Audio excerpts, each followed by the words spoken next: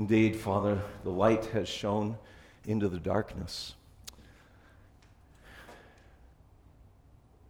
We are a people needing that light to shine upon us afresh. We recognize that Christ is the light come, and yet we sometimes still walk in the shadows, ignoring the light. God, forgive our sins, remove the veil of darkness that would shroud our lives, and illumine us with your word and truth, that we would rise in the radiance of Christ's glory. We take confidence in this promise from your word, that if we walk in the light as he is in the light, we have fellowship with one another, and the blood of Jesus, his Son, cleanses us from all sin. Thank you, Father, for the work of Jesus and the application of such by your Holy Spirit. In Jesus' name, amen. Go ahead and be seated. If you'll take your copy of God's Word and open up to Isaiah chapter 9. We'll be reading from Isaiah 9, starting at verse 2, reading through verse 7. Isaiah chapter 9, verses 2 through 7. The people who walked in darkness have seen a great light. Those who dwelt in a land of deep darkness, on them has light shone. You have multiplied the nation. You have increased its joy. They rejoice before you as with joy at the harvest, as they are glad when they divide the spoil. For the yoke of his burden and the staff for his shoulder, the rod of his oppressor, you have broken as on the day of Midian. For every boot of the trampling warrior in battle tumult and every garment rolled in blood will be burned as fuel for the fire. For unto us a child is born, to us a son is given, and the government shall be upon his shoulder. And his name shall be called Wonderful Counselor, Mighty God, Everlasting Father, Prince of Peace. Of the increase of his government and the peace there will be no end, on the throne of David and over his kingdom, to establish it and uphold it with justice and with righteousness from this time forth and forevermore. The zeal of the Lord of hosts will do this. And our responsive reading this morning comes from Psalm 84. For the Lord God is a sun and shield. The Lord bestows favor and honor. No good thing does he withhold from those who walk uprightly. O Lord of hosts, blessed is the one who trusts in you. This is the word of the Lord.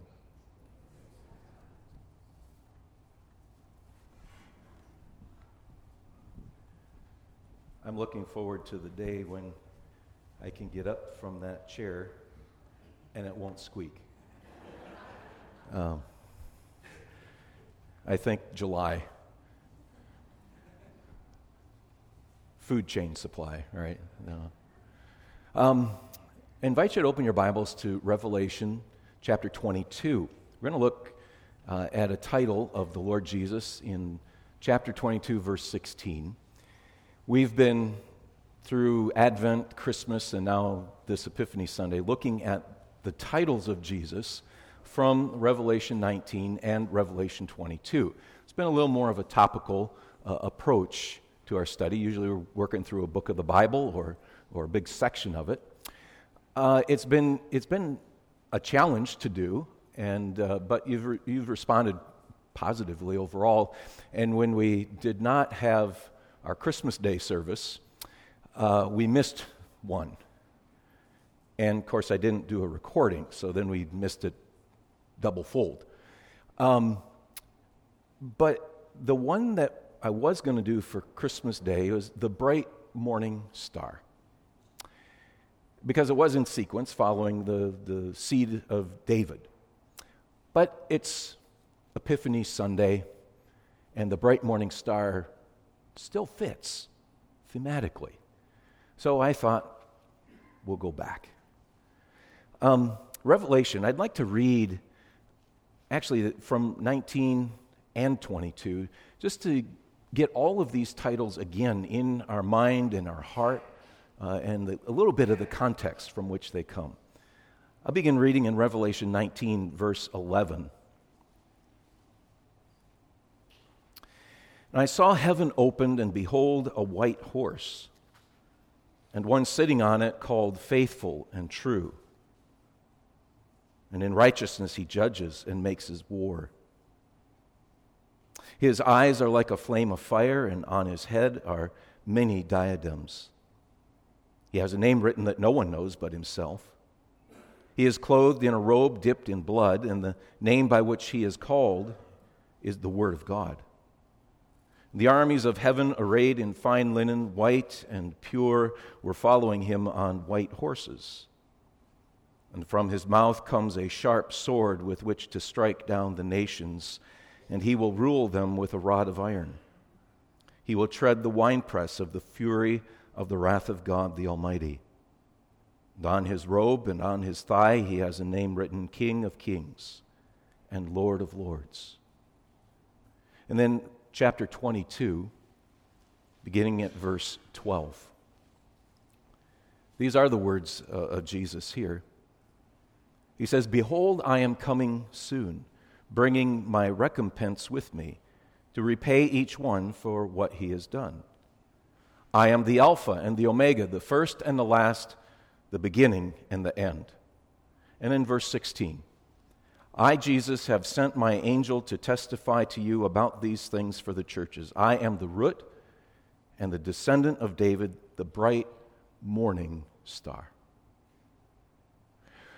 This setting in Revelation is of course, talking about the last judgment and Jesus coming back with the heavenly host and to bring that final judgment upon the earth, to make everything right, the things that we long for, peace on earth, goodwill toward men. Jesus will come and do that. We make efforts to live out what it is to be citizens of the kingdom of God, but we know that ultimately it will take Jesus himself to make things right. We long for his coming, but it's also ominous when he comes. Are you ready? And in this section, it's filled with imagery, and some of it's a little difficult to sort out, I suppose. If you take it too rigidly, too woodenly, it can be almost kind of a grotesque image. But when you think of it poetically, literally still, no doubt, but think of it in symbols of what it means. The sword, for example, coming from the mouth of Christ is the Word of God. He speaks. And when he speaks, his words cut to the heart, bringing conviction and bringing healing and restoration. Well, within this, we come to the last one, the bright morning star. And bright morning star has a number of other parallels in Scripture. And if you were able to snag a outline printed from the podiums in the narthex, on the reverse side, I have several of these parallel passages. I don't remember if I put them in a slide or not. I don't think I did. So if look over to someone next to you if they've got the sheet of paper. Numbers chapter 24, verse 17. I behold him, but not near. A star shall come out of Jacob. A star shall come out of Jacob. We're talking about a ruler of the people of God. Malachi, the last book of the Old Testament, chapter 4, verse 2 says, You who fear my name, the Son of righteousness, S-U-N, the Son of righteousness shall arise with healing in its wings. Psalm 84, verse 11 says, in which we read just a few moments ago, the Lord God is a sun, S-U-N. The Lord God is a sun. Now, when we come to the end of Revelation, previous to where we read in chapter 22, we find that there is no solar sun in the new creation, in the new heaven and the new earth, but the glory of God and of the Lamb shine forth in that new creation. And the glory of God itself is light, and there is no darkness. We read Isaiah 9 with this image of light as well, but there's Isaiah chapter 60. Verse 1 says, "Shine, for your light has come. The glory of the Lord has arisen upon you. Behold, darkness will cover the earth, thick darkness the peoples. But the Lord will arise upon you, and his glory will be seen upon you, and the nations will come to your light, and kings to the brightness of your rising." So we get this picture of as the glory of God shines brilliantly, the light of the world, then we become reflectors of that light, image bearers of that light, and it's a testimony to the nations around us. It's much like what Jesus taught his disciples in Matthew chapter 5. You are the light of the world, your testimony, reflectors. Well, more directly related to Jesus would be the promise of his appearing and the promise given about him. Luke chapter 1, verse 78. "The tender mercy of our God, whereby the sunrise will visit us from on high to give light to those who sit in darkness in the shadow of death, and to guide our feet in the way of peace." The Son of God will take on flesh and come and shine in the darkness and give light. He will be our sunrise to we who sit in darkness and shadow. And 2 Peter chapter 1, verse 19. "We have the prophetic word fully confirmed, to which you do well to pay attention as to a lamp shining in a dark place until the day dawns and the morning star rises in your hearts." Longing for the second appearing of Jesus Christ. Pay attention. And in this context, it says pay attention to the word, the prophetic word, which is more certain than any other experience, religious or spiritual, until the morning star reappears.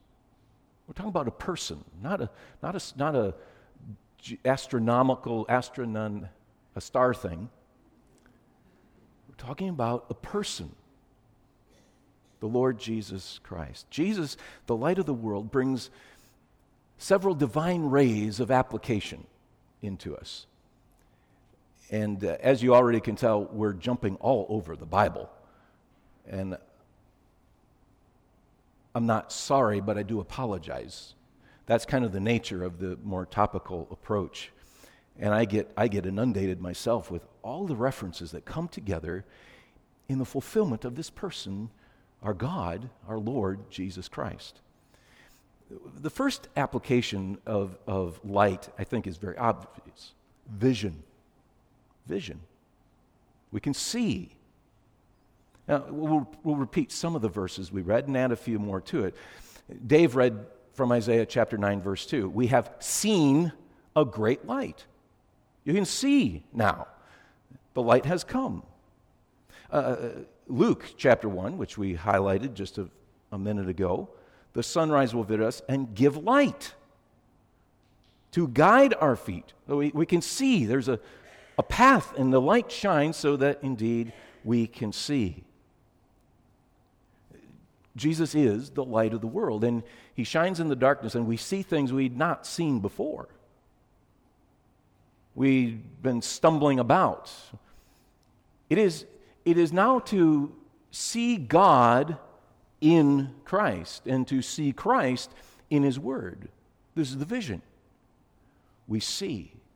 And until we come to the light, it might be utter blindness, not perceiving at all that there's anything different. We've only known darkness. To dwell in darkness can be blindness, a total ignorance, a total missing of what is reality and what is truth. But being in darkness can also be living in the shadows. So we have some perception of the light, maybe even encountered the light personally in Jesus Christ, but we still tend to go to the shadows, go to the misperceptions of reality and truth that are in the shadows. So we need to turn our eyes heavenward, to fix our eyes on Jesus, that author and perfecter of our faith, to set our minds on things above where Christ is seated in heavenly places. There really is no such thing as being too heavenly minded that you're no earthly good. If we're no earthly good, the reality is we're not heavenly minded enough. Our vision needs to be of the Lord Jesus Christ. And when we see Him in His glory and when we see Him in His humility, how He served in His ministry on earth, then we will be a significant influence and testimony on the earth. To have this vision of the light of God is to know, but also to be known.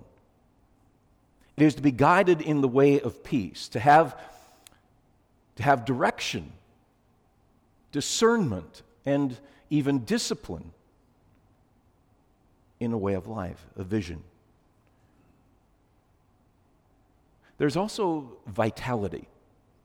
Light gives life. I've shared this, I think, probably multiple times in the teaching ministry, but I remember, I think it was first grade,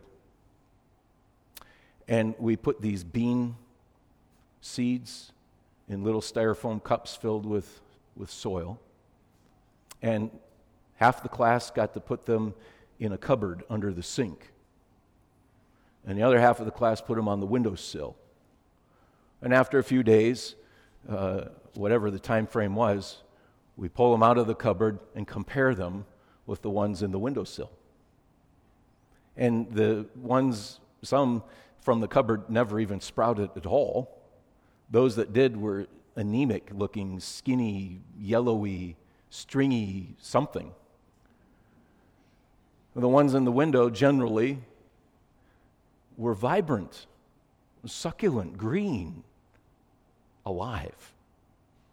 That's what light does. Light brings life, and the light is Christ.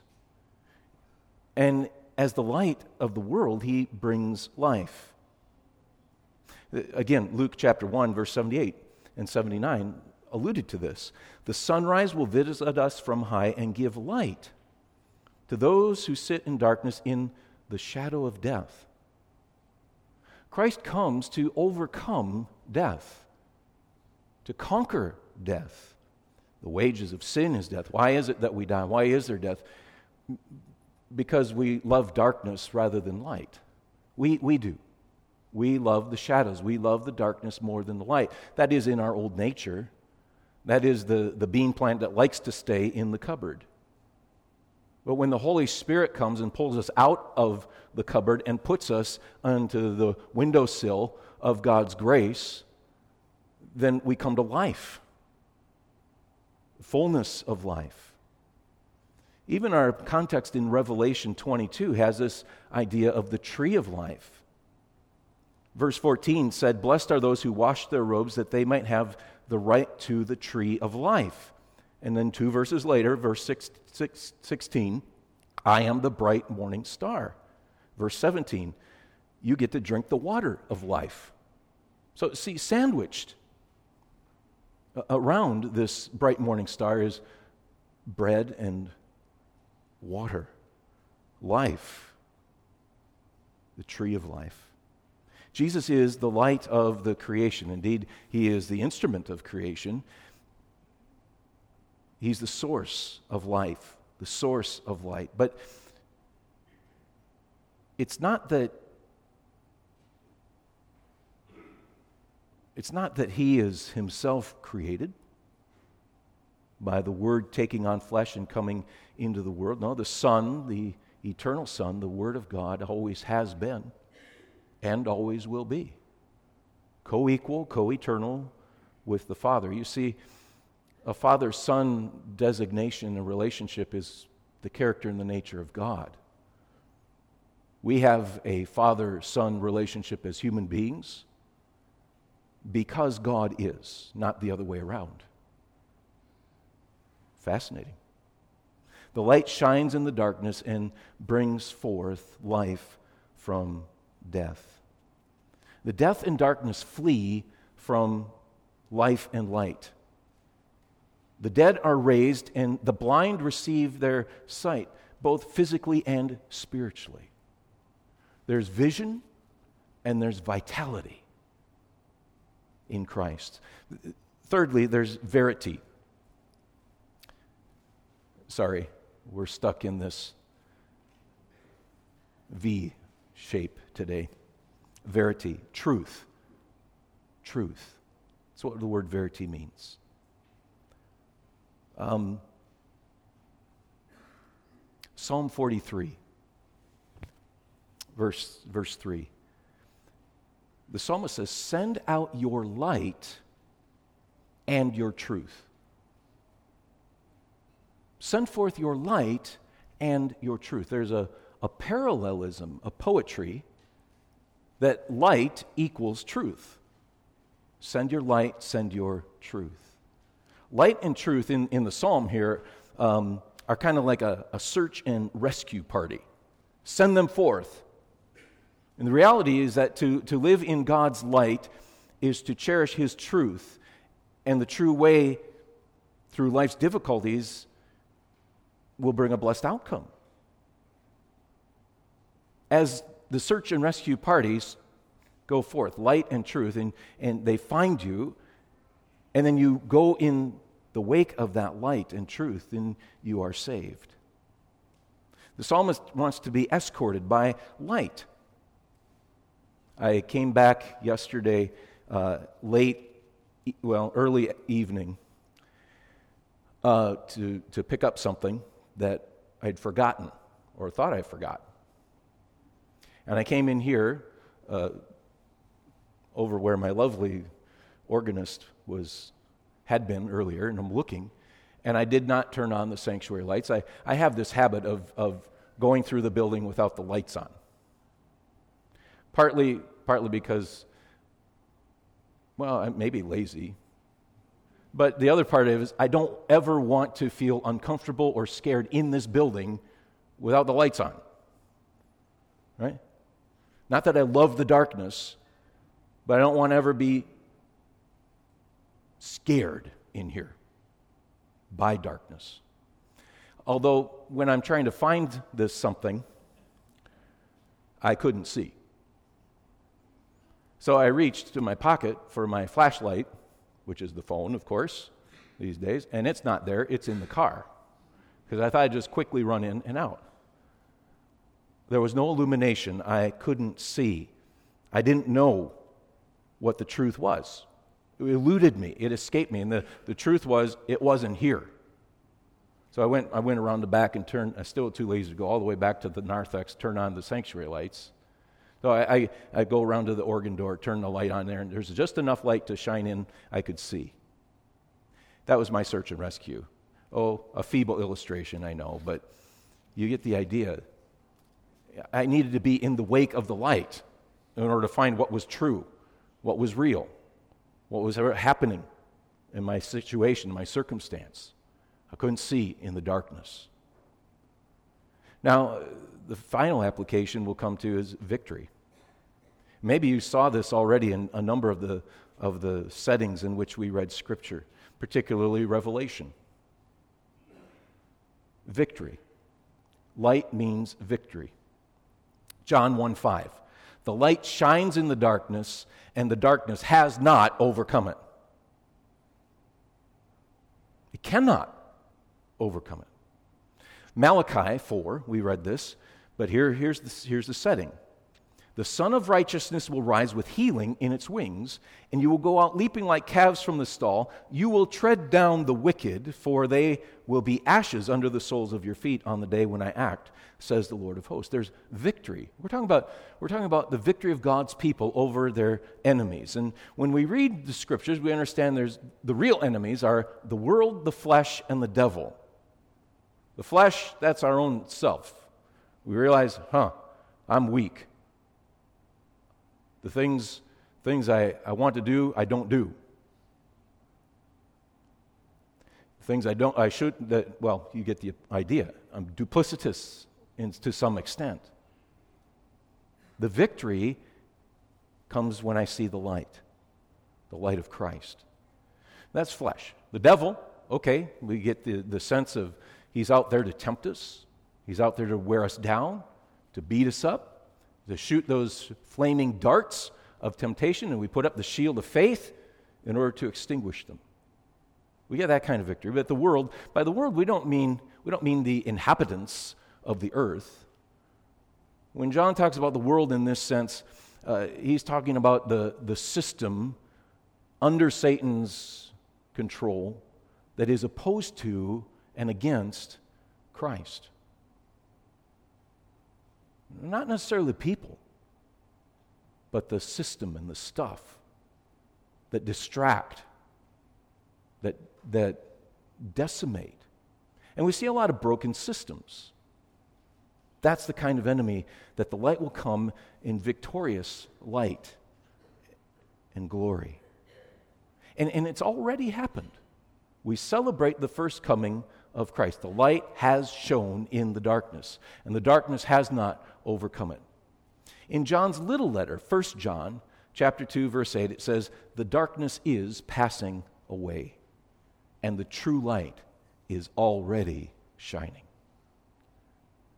In Christ, the bright morning star, the fulfillment of the ruler of God's people from that star in the book of Numbers, which we read. He is the fulfillment. And when he has come, and since he has come, we have a vision, we have vitality, we have verity, and we have victory in and through the Lord Jesus Christ. Jesus is the light of the world. Now, we bow to the light. We surrender to the light. We come into the light and out of the darkness.